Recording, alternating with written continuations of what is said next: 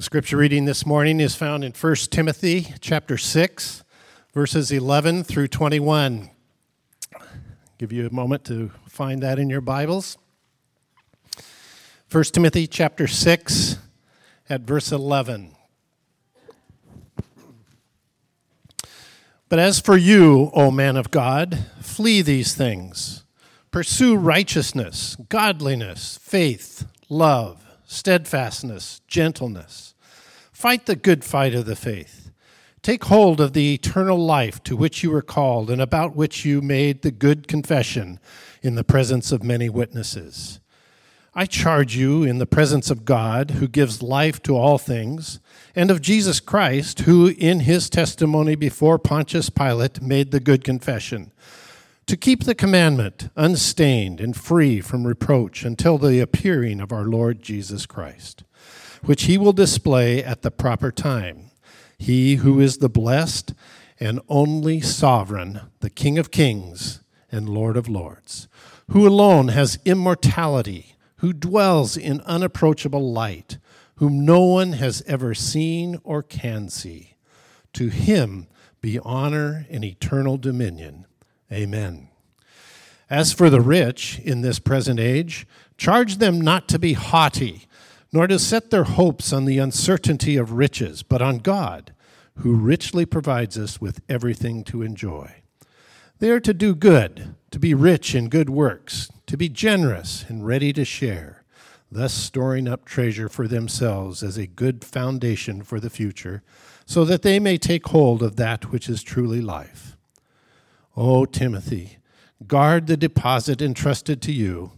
Avoid the irreverent babble and contradictions of what is falsely called knowledge, for by professing it, some have swerved from the faith. Grace be with you. This is the word of the Lord.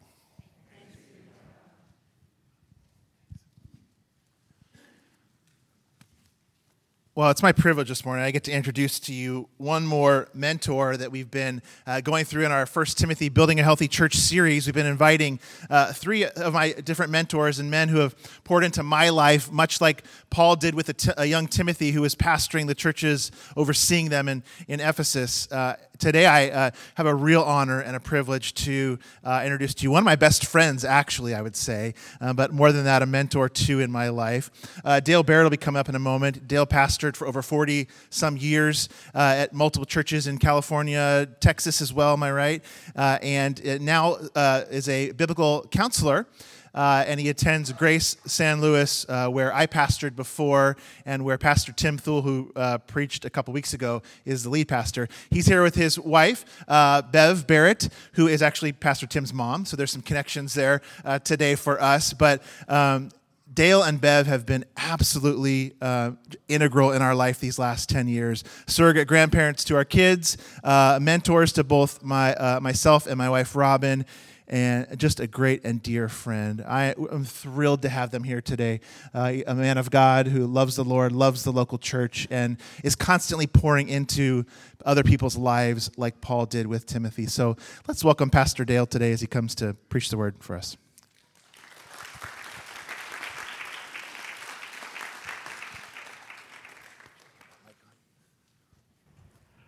Well, good morning. I love it when somebody reads what I write as an introduction so correctly.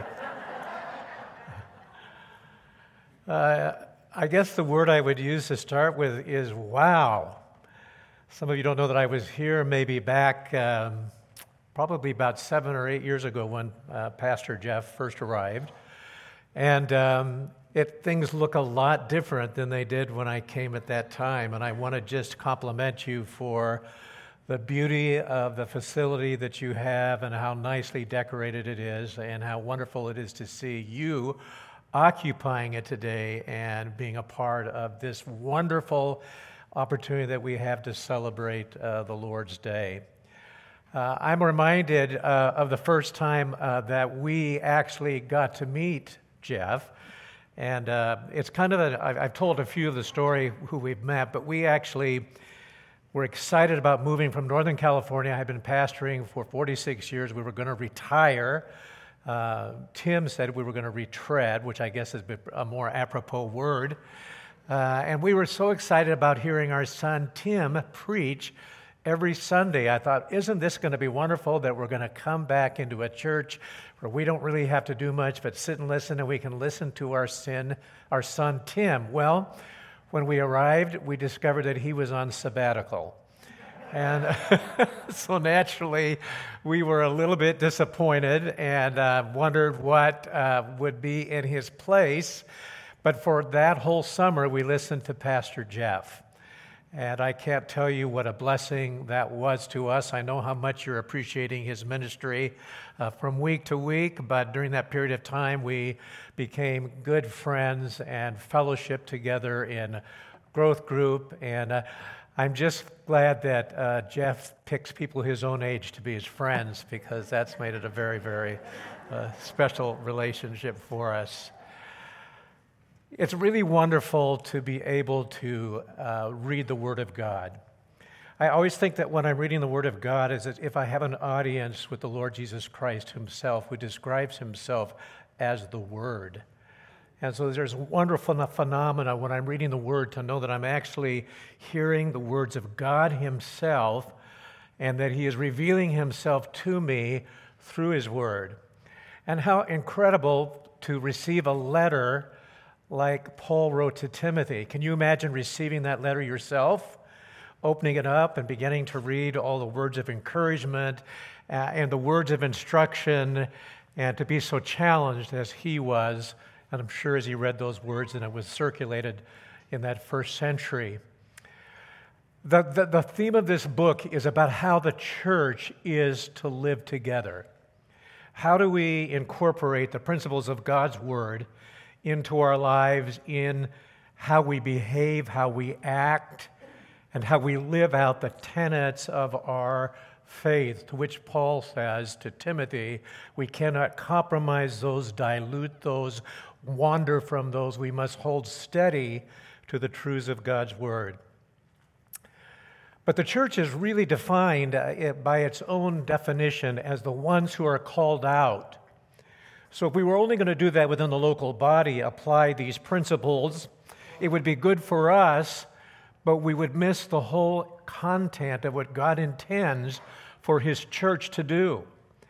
The word actually means the called out ones, the ones who are called out to be God's people in a needy world.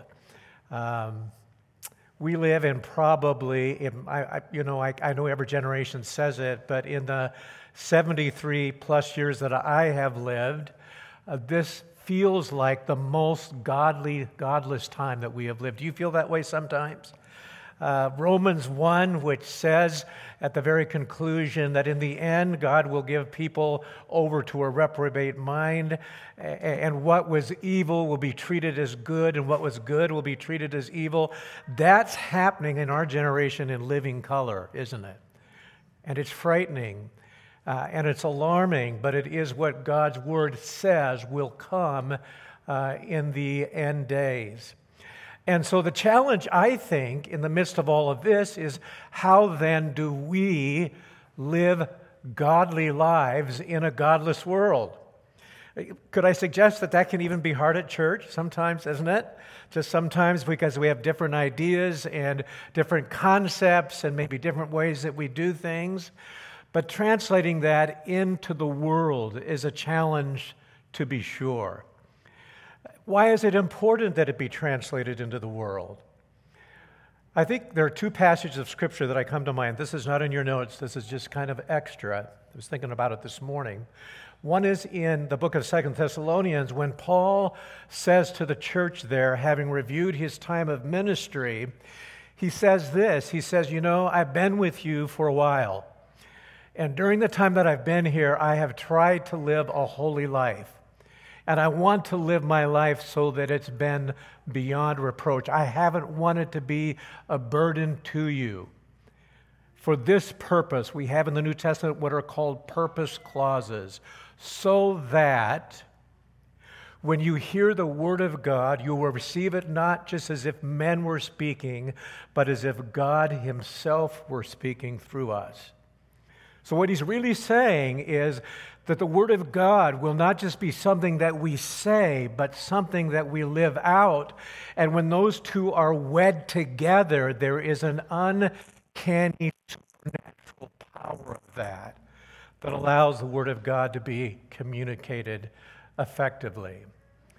There's another passage of Scripture that you may not have thought about in that way, and it's found in the book of Luke chapter 6. It's the parable of the wise man and the foolish man. Do you know that story? And I don't have time, but I would have you answer the question, what was the difference between the wise and the foolish man?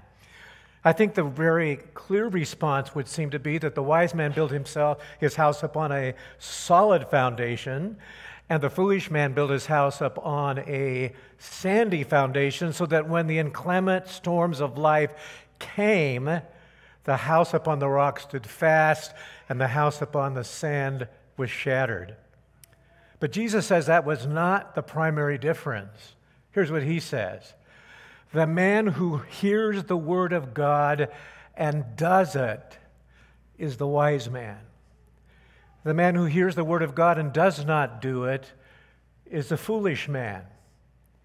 So once again, God is not in his economy of talking about the efficacy of the gospel, only concerned about the fact that we hear the truth of his word, but that we then live it out in our lives, because that's what brings to it the vitality of human experience and testimony that people honor. Someone has said that our lives are sometimes the only Bible that anybody reads. And so we have this challenge, I think, of how then can we live a godly life? How do we exercise godliness in a godless world? And I want to think about that with you, but before we do that, I'd like to pray that God will help us see that clearly and that it will become for us a personal challenge. I've been studying these verses for a while, and I can't tell you how much they have impregnated my own heart and stimulated me to think about how can my life be the most apt reflection of Christ in a world so desperately needing to see that. Will you join me in prayer as we ask God for us? Thank you, Lord Jesus. We do pray for that today. We acknowledge that we are sinners in need of a Savior. We acknowledge the bountiful provision of God's grace, not only to save us from our sins, but grace that enables and keeps and sustains us each and every day of our lives as we are indwelt with the Holy Spirit. Thank you, Lord, for the fact that this is promised not only for this life. This is not only what helps us as we live from one day to the next in this world, but it is promise for eternity. The promise that we anticipate as believers that will be the consummate reward for our faithfulness to you and your grace and mercy extended to us. To that end, we pray that we will hear this word this morning and hide it in our heart that we might walk in obedience before you. In Jesus' name we pray.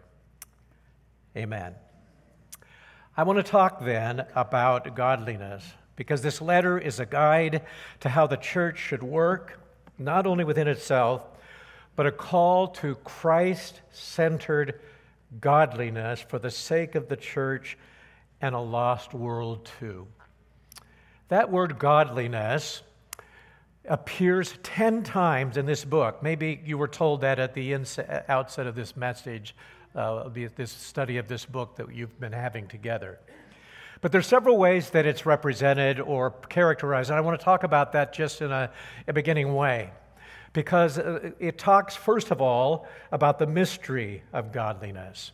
And so if you're following along this morning, we won't have time to look at all these verses, but clear back in chapter 3, when Paul is talking about the focus of the church and its ministry in holding up and buttressing the truth of the gospel, he suggests that there is the mystery of gospel, and then he explains in those verses, and you remember them in verses 14 through 16, something about the incarnation and the ministry of Jesus Christ and his saving work, which really lies at the very heart of understanding what godliness is. It's the mystery of godliness. I think the mystery of godliness is, how do we, as sinful men and women, indwelt by the Holy Spirit, live godly lives? There's a mystery to that, isn't it? And it flows from understanding the incarnate work of Jesus Christ on the cross, his death and resurrection, his sending of the Holy Spirit to live within us, to empower us. That really is sort of the mystery that we could even think about godliness in our Christian lives. He also talks about the measure of godliness back in chapter 2, verse 10, chapter 5, verse 6. He talks about the fact that when we measure godliness, it really is reflected in how we live. You remember the section where he talks about women? And he says in chapter 2 that even in the way that they behave and the way they dress, they reflect godliness. He talks especially to widows and the treatment of the church of widows, and suggests that how we do that is a manifestation of godly living and godliness. He talks about the motivation for godliness. This is just kind of an overview about how he uses this incredible word. And he talks about the fact that godliness next to contentment is gain. So what he's really saying is that there is something about having a right relationship with God, where we are walking according with his purpose and plan for our lives, that is aligned closely with a sense of contentment. I don't know about you, but contentment is one of those things that seems very evasive to me. So the idea of linking that together with godly living, Christ-centered living seems to me to make sense. He also says that we are training for godliness, that there's a sense of our lives that we are growing. It's not something like we automatically achieve in a moment of time or by osmosis simply because we've accepted Christ in our lives, but there is a training for godliness, a growth in that process. He also suggests that there can be a misrepresentation of godliness, that there can be a false kind of godlessness, of godliness, a godless myth, the false gospel. People were even using it as a means of gain.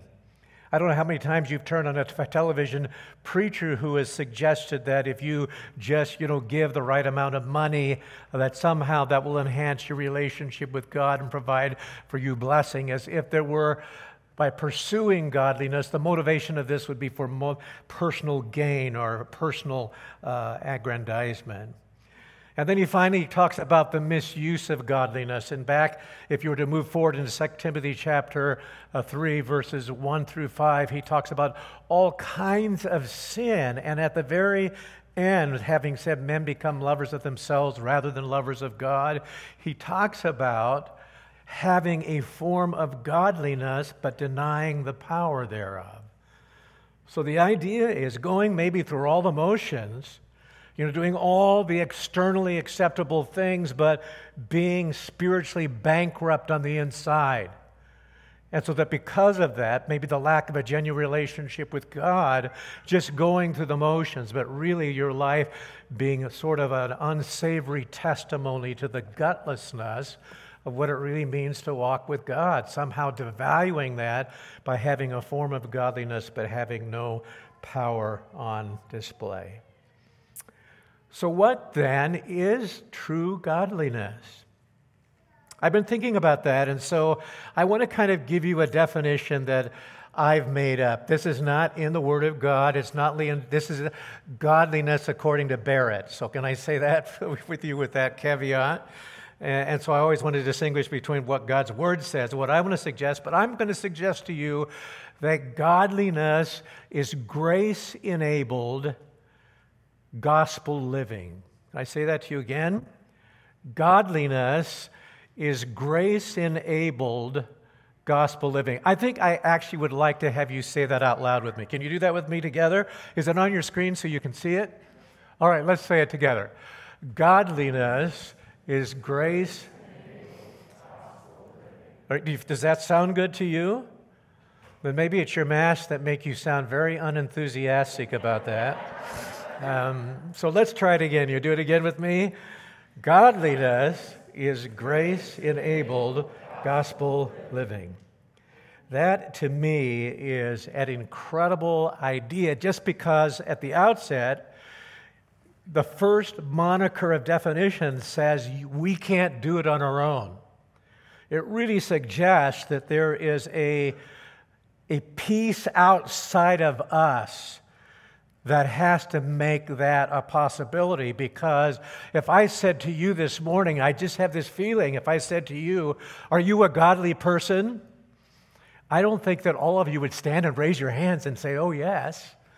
I think we want to be that. We feel maybe that we fall short of that. I think there's another word in the New Testament that we kind of chafe at as well. We're called saints. I mean, how many of you say, I'm a saint? But that's how God describes us, those who have been set apart unto Him for His honor and for His service. So this idea of godliness is really anchored and built in the idea of the role of the Holy Spirit enabling us to do what we cannot do for ourselves, right? And gospel living is simply living out salvation, sanctification, all that is part and parcel of God's job description, God's call upon our lives as believers. And the best word about that is this: faithful is he that calleth you. You know the rest of it? He will do it. So if we're called to godliness, it's not like we muscle up and we grit our teeth, but somehow there is this realization that this is a cooperative venture, that I cannot do this on my own. I cannot do this in my own strength. It's only as I align myself with the resources that are available to me through Christ Himself. So I want to encourage you with that as we start. And then to suggest to you that Paul, as he writes Timothy, is going to give him, I think, some very good advice that's going to help him. And he's going to do that, if you look at the beginning of our passage, by saying to him, Timothy, man of God. Now, just looking at that word may seem to you innocuous. It may not seem like that big a deal. You might say, well, I've seen that word 100 times. No, you haven't. You haven't seen that but 2 times in the New Testament. And both times you see it in the New Testament, it's in the book of Timothy. It's used in the Old Testament often of prophets and those who are spiritual men, but when we get to the New Testament, that term only appears in this passage of Scripture.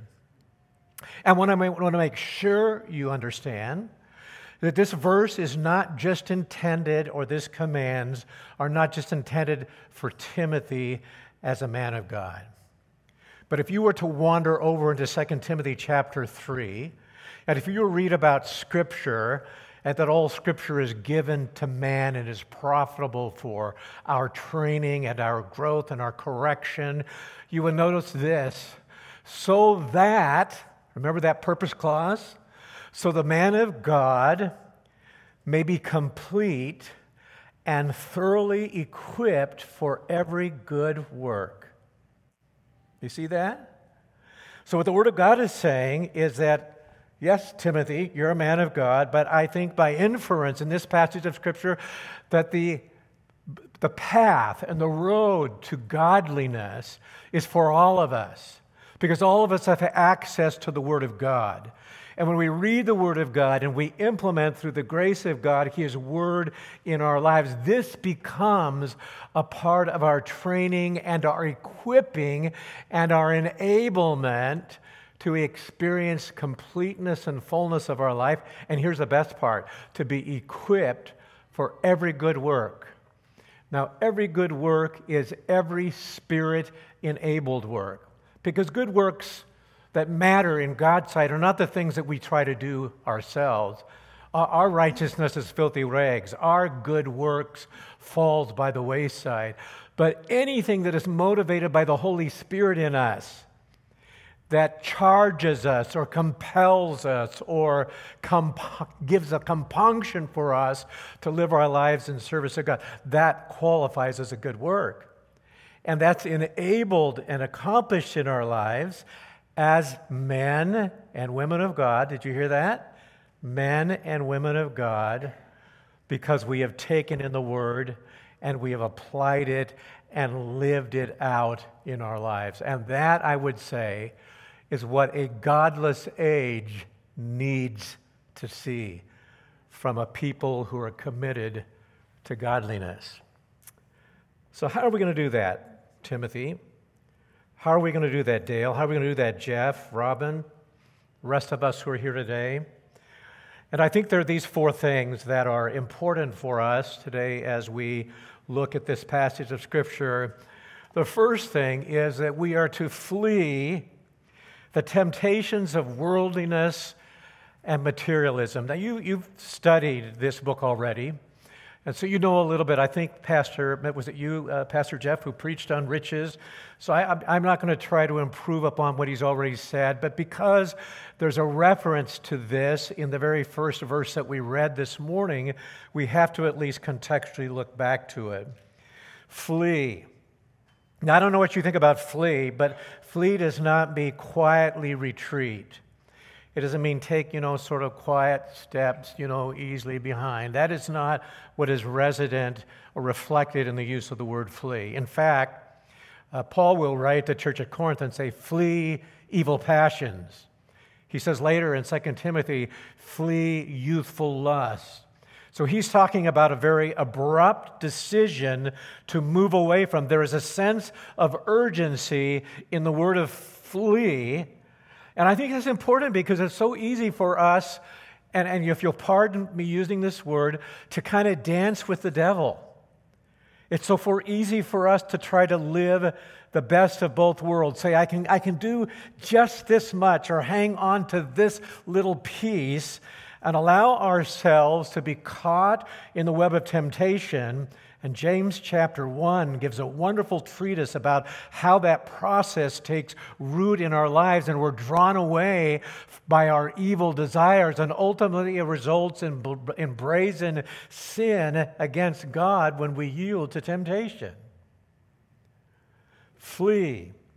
Flee from the temptations of worldliness. Flee from those things that will pull you away from the pursuit of godliness. And there are three things that he suggested, and I think they're in your outline for you today. The first is from doctrinal error, promoted by those who are depraved in mind and deprived of the truth. Doctrinal error. Never have we lived in a day and age where there is so much that is passed off as gospel, so much that is passed off as the power of positive thinking, self-love, self-pursuit, self-care. All of these things sort of are masquerading as substitutes for the genuine call and claims of the gospel. And it's easy to get sucked in by those things. It's interesting to me that many of them contain elements of truth. It's my kind of conviction that truth that we watch out for is truth that's either distorted or diluted. Let me tell you what I think the difference is. Diluted truth is truth where something less than the full gospel is presented. When something's subtracted from the truth of what God's word intends. The distortion of truth is when it gets an emphasis greater than it deserves. So we can do that by subtracting from what the Word of God says or by adding to it. And it's interesting that the Bible says that he who adds or subtracts anything to the written Word of God is in danger of God's most fierce judgment. So this idea of fleeing the temptations of worldliness and materialism and somehow being seduced by doctrinal error is really something that we have to be alert to. And I would just add to that, Paul, when he writes in Ephesians chapter 4, says we cannot be like little children who are tossed to and fro by every wind of doctrine. But he says that because of the church and its function, which he outlines as teachers and those in authority over us, that they are able to work in such a way so that we discover and build our lives on a foundation of truth that is unassailable in the light of the winds of bad and doctrine untrue to God's Word. Doctrinal error can be a way that we are led into temptation as well as discontentment with what we have. The Bible says we should be content that we have enough to eat and we have clothes on our back and that God provides a roof over our head. And are you content with that? You think? How about a bigger house? How about better food, right? How about more money in the bank? Bev and I have just kind of been through a season of I'm trying to watch my time to make sure I'm careful here. Bev and I have been kind of through a season where we discovered that we had some money that we didn't know we had. Isn't that make for a great day? That hasn't happened before, but and it happened, and it was significant. It was just, and here's the deal for me. I've always kind of lived thinking, oh, if we just had a little bit more, then I wouldn't have to worry about maybe still working, and maybe I wouldn't worry about, if something happens to us and we don't want the children to have to come take care of us. And I just know I'd be so much more happy if I had just a little more money. We've had that money now for 4 or 5 months, and it's actually created more problems than it's resolved problems. That's something. And the teaching to me in all of that is this is not really how God intends to fill the cavernous needs in our life that only He intends to fill. And the deception of the enemy is to get us thinking, in the way of the world, and to somehow get ourselves lured into that sense of false security where we can, check the stock market and measure our savings account and get an appraisal of our house to see just how much value and worth that we have.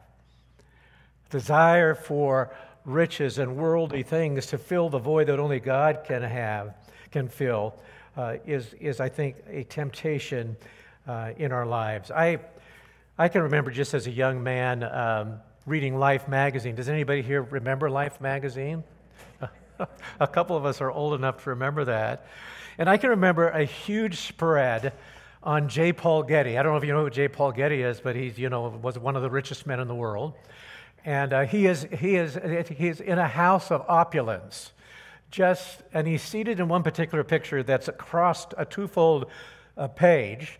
And it's I can't even explain the extravagance and the opulence and the beauty of the room. It has just all this wonderful tapestries hanging in the wall and beautiful wood carvings and a table that probably costs more than your church would sell in the market for.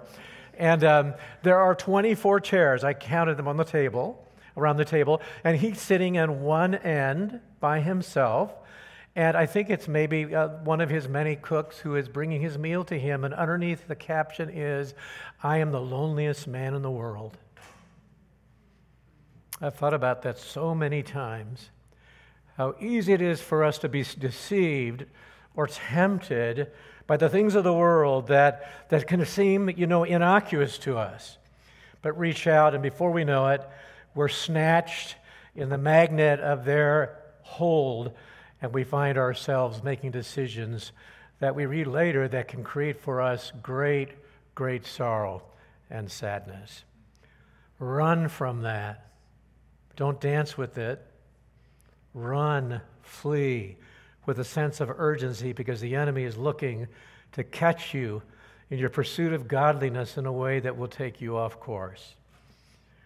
Not only are we to flee those things, but we're to follow after godliness and the fruit of the Spirit.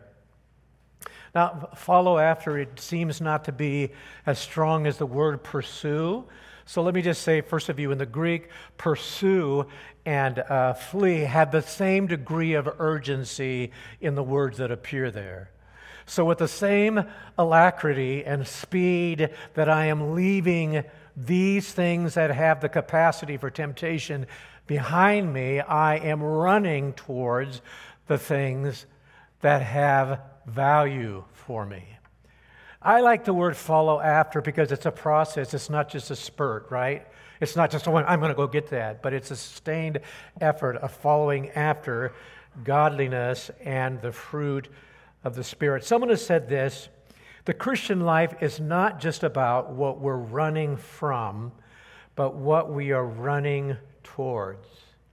I want you to think about that. Sometimes, when we are running from something, we're not sure really where we're headed. I heard someone say one time, if you aim at nothing, you'll hit it every time. So you kind of have to, when you're leaving behind something, there has to be a focus that is compelling and motivating you in the direction. God wants to fill the void that you're leaving behind with the things that have not served you well with the fullness of what He intends. And let me just remind you of a verse that the Bible says, and it's kind of a core verse for my life and my ministry as a counselor, and it's really this: the thief has come to steal and destroy, but I have come that you might have life and to have it more abundantly. What it really says is, I have come that you might have the fullest life that you can imagine that I've prepared for you. God's intent for us is not misery. God's content for us is not that we should go around with blank faces and sad countenances because of the valiant fight that we're engaged in that is draining us of our strength. But God's intent is, and this is hard for me to realize, that He intends that joy should be the moniker of our life, and that we should be experiencing what it means to have a full life. Really, the tense of the word, the meaning of the word there, having life to the full, life as God intends, is really that we are fulfilling our intended function.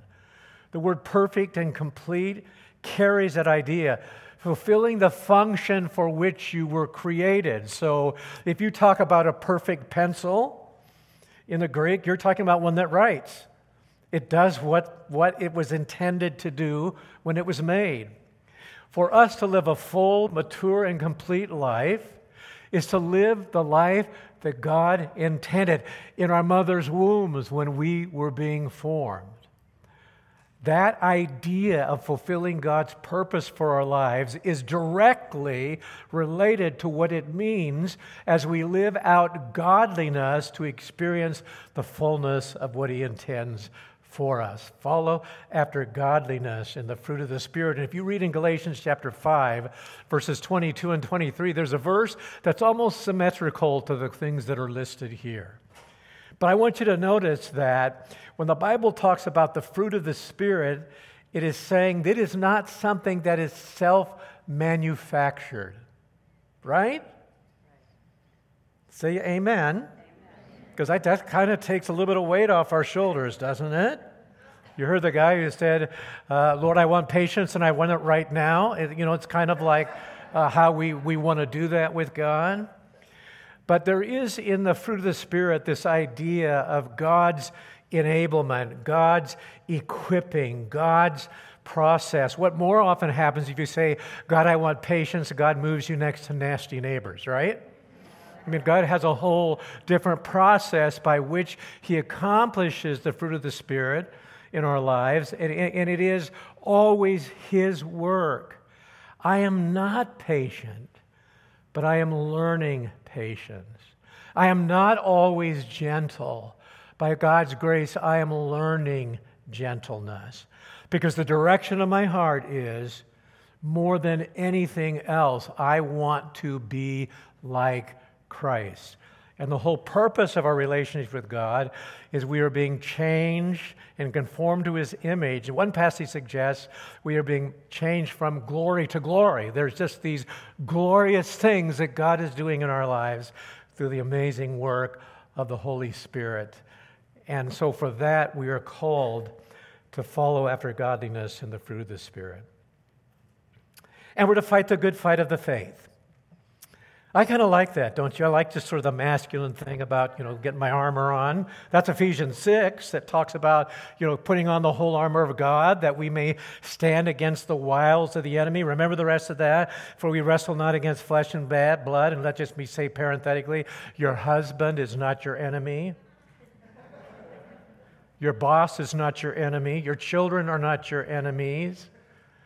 We wrestle not against flesh and blood, against principalities and powers. We wrestle against the enemy's cohorts who are committed, much like a roaring lion who goes around seeking whom he may devour. It's pretty good to know who the enemy is, wouldn't you agree? And don't look across the table and say, it's you. But remember, our enemy is the enemy himself. And the Bible suggests that we're to fight the good fight of the faith, not any faith. That little article in their Greek means the faith. The faith that you have learned, Timothy. The faith, the body of truth that you are hearing here every Sunday. And I listen to most of Pastor Jeff's messages. And you're hearing the truth here, amen? You're hearing good, concrete stuff that will help you learn to live godly lives. So fight the good fight. How do we do that? Well, one of the things we're supposed to do is to take hold of eternal life. Take hold of eternal life. It's Paul who says, I want you to look at this verse, not that I have already reached the good or am already perfect, but I make every effort to take hold of it because, you notice the last part of it? I have been taken hold of by Christ Jesus. Now, I just want you to look at that verse and see if you can see anything strange like that. Here's the truth. God is already holding on to you. God has grabbed a hold of you. From the moment you got saved, God took you, He sealed you with the Holy Spirit, marked you as you're His possession, and said, you belong to me. And nothing can separate you from me. Nothing can pull you out of my hand, so He must be holding on to us, right? Why do we have so much trouble holding on to Him? I can remember once I was 9 years old and I was on my sister's shoulders. Bad thing. I was already bigger than her. She was 12, but I was big. And she was going to drown too. And finally she threw me off, and I'm in the water because I couldn't swim, and thrashing around and scared to death. And a big burly lifeguard jumped into the pool and grabbed a hold of me, and the whole time he was holding on to me, I was just kicking and screaming and thrashing. And he kept saying to me, I've got you. I've got you. And finally that moment passed, and I realized that I didn't need to kick and thrash anymore, but He was holding on to me. Now, how much of our life is about kicking and thrashing, huh? Not realizing who really has us in His grip. Who's holding on to us? Even Paul in his journey, in this text, he said, I'm forgetting those things which are behind me, and I'm pressing on towards those things which are ahead for the mark of the prize of the high calling of God in Christ Jesus. Realizing that part of that is just grabbing a hold of the one who already is holding me in His hands. If you don't hear me say anything this morning beside that, I want you to hear this. God is holding on to you.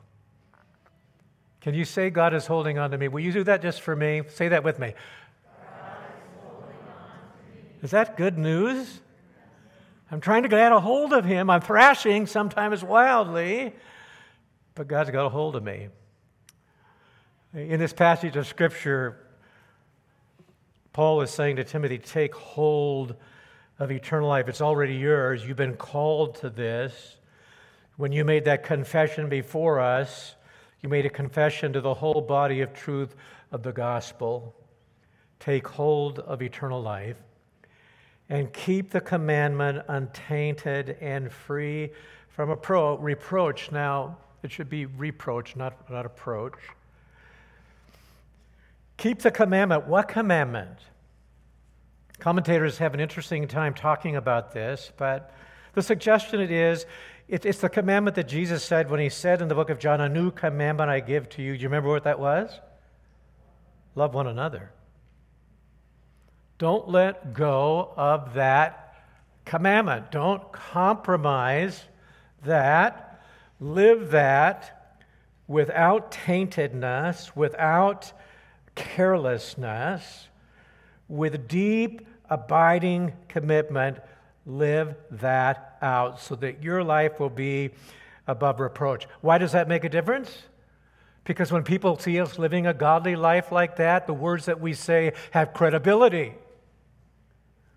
When we're not living a life like that, when we're walking in our own selfish indulgent sin and doing our own thing, we don't have any credibility. One of the problems in the 21st century, godless age that we are living in, is the church has not sounded a clear voice. The church is not sure how it feels about abortion. The church is not sure how it feels about same-sex marriage. The church is not sure about things that we believe are unequivocally clear in the true gospel of the Word. Amen? And so when the world looks to the church, they're not sure which way to look. And so it's incumbent upon us, who are a part of the church, living out our faith in the church, pursuing godliness in the church, to understand godliness is illustrated by the connective links between what we profess and how we live. And that gigantic challenge is grace-enabled, that gives us strength to help us live out the life that God has called us to live to His glory. Timothy's calling and his charge, clear back in chapter 1, verses 3 to 7, is to wage the good warfare, holding faith and a good conscience, standing up for truth. They refer to the confession that was made by Jesus, if you read this context carefully, before Pontius Pilate. Maybe you say, well, why is that there?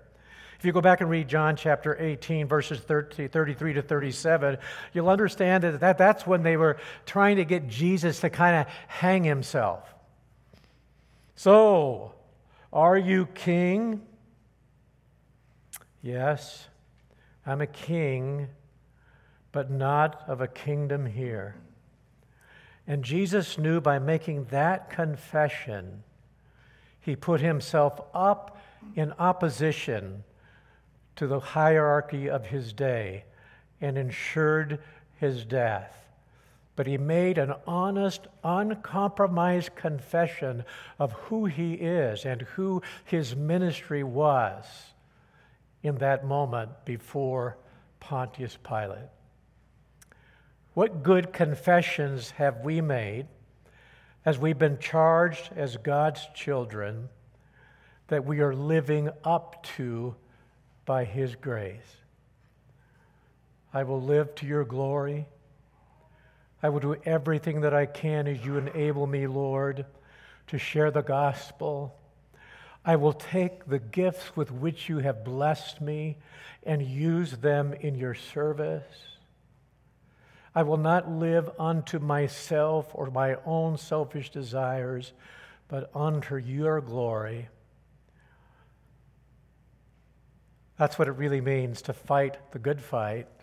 That's what it really means to be faithful, to take hold of eternal life, and to keep the commandments untainted and free from reproach and from our own compromise in following after Him. These are hugely important words for me in my pursuit of Christ. And finally, be faithful to the ministry of the Word, or be faithful to the ministry of your calling. What does the Bible say? What does the Bible say to me about how I am to treat those who treat me unkindly?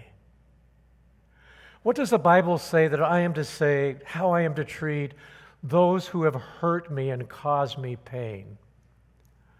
What does the Bible say to me as a husband, how I am to lead my family as a spiritual leader? What does the Bible say to me as a wife? How do I recognize the godly role that God has given to my husband and honor him in a way that affirms the biblical order that is described in God's Word? How do I do that? living out God's word, being faithful to the ministry of his word, not only as we disperse it ourselves, but as we disperse it to others.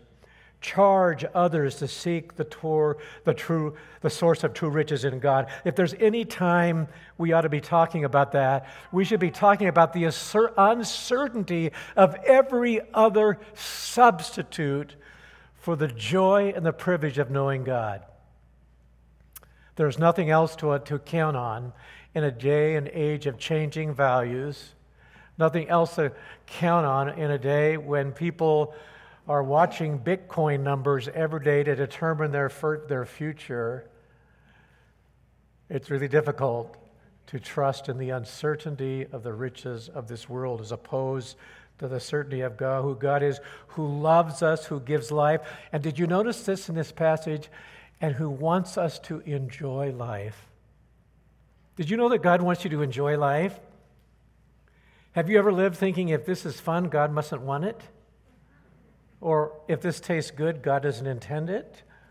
I mean, there's a whole sort of backward thinking we can do instead of thinking about God wants us to enjoy the life that he's provided, and he wants it to be a full, abundant life. Now, those words all have different definitions in the context of God than how the world would define them, but because we are people who want to live lives that are characterized by godliness, we care about what his word says. And then it says to challenge others as we're being faithful to be rich in good deeds, generous lives that are sharing the richness and the fullness of what God has given to us. Pastor Jeff made an allusion to Haiti this morning, and I'm grateful that you are praying for Haiti. And do I have just a few minutes, Jeff? I can speak.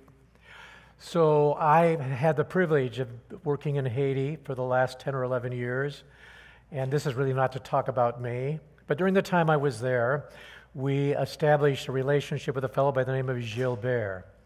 Now, I called him Gilbert for a long time until he straightened me out, but it's Gilbert.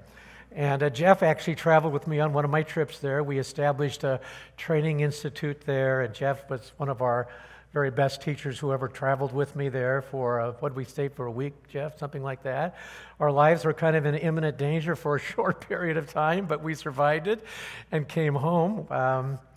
But Gilbert is a fellow who is very charismatic, and he could live in the States and make all kinds of money and be well-to-do. He just has that knack, but he lives in Haiti. And he lives there because he believes, as a Haitian, this is where God has called him to stay, even though for a period of time he ran from God's call back to the States until God made him so miserable he came back home. And Gilbert lives his life for others. He is a hub for the 12 or 1,300 students that we have, who many of them pass through his house.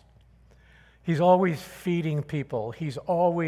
We're privileged through my organization to send money, and some of you know the great travesty that just happened in Lakai, which is a large city itself where I think several thousand people have died. We had about 200 of our pastors who trained in our institute who live right in the middle of that, and even perhaps today as I'm speaking, Gilbert is driving a big old truck he has filled with building supplies to help those people begin to rebuild their shacks and their churches that are covered with just tin and cardboard siding, some of them, because he is a man who has learned that generosity and giving of your life is the thing that brings the most fulfillment. I've never seen Gilbert sad. I've never had him say, "Oh, Dale, this is really terrible. I can't believe that God demands that I stay here." There's always the continual joy of the Lord in his face, because he's learned about what true godliness means. Paul writes another letter. It's about 5 years later. And when he writes that letter, he writes at the end of it, I think we have it up here, do we? I have fought the good fight. Let's read it together. You want to do it with me? Let's do it. I have fought the good fight. I have finished the race. I have kept the faith. There is laid up for me the crown of righteousness, which the Lord, the righteous judge, will award to me. Now stop. Is that just for Paul and Timothy? Is that for another generation? Well, let's read the last part. And not only to me, but also to all. Are you excited about seeing him? Are you loving his appearing? These are God's promises as we pursue God-enabled, grace-enabled gospel living. On February 27th, my 97-year-old mother went to be with the Lord, and I was with her, and it was interesting to see how true this verse was for her life. To see her just simply having relinquished life, surrender herself, and to step over the threshold into that eternity that God promises to us. Paul says that what God has provided through us in godliness is not good just for this life, but thank God for that, but even for the life to come. May God help us to live grace-enabled, gospel-living lifestyles to his glory. God bless you. Thank you for letting me share this morning.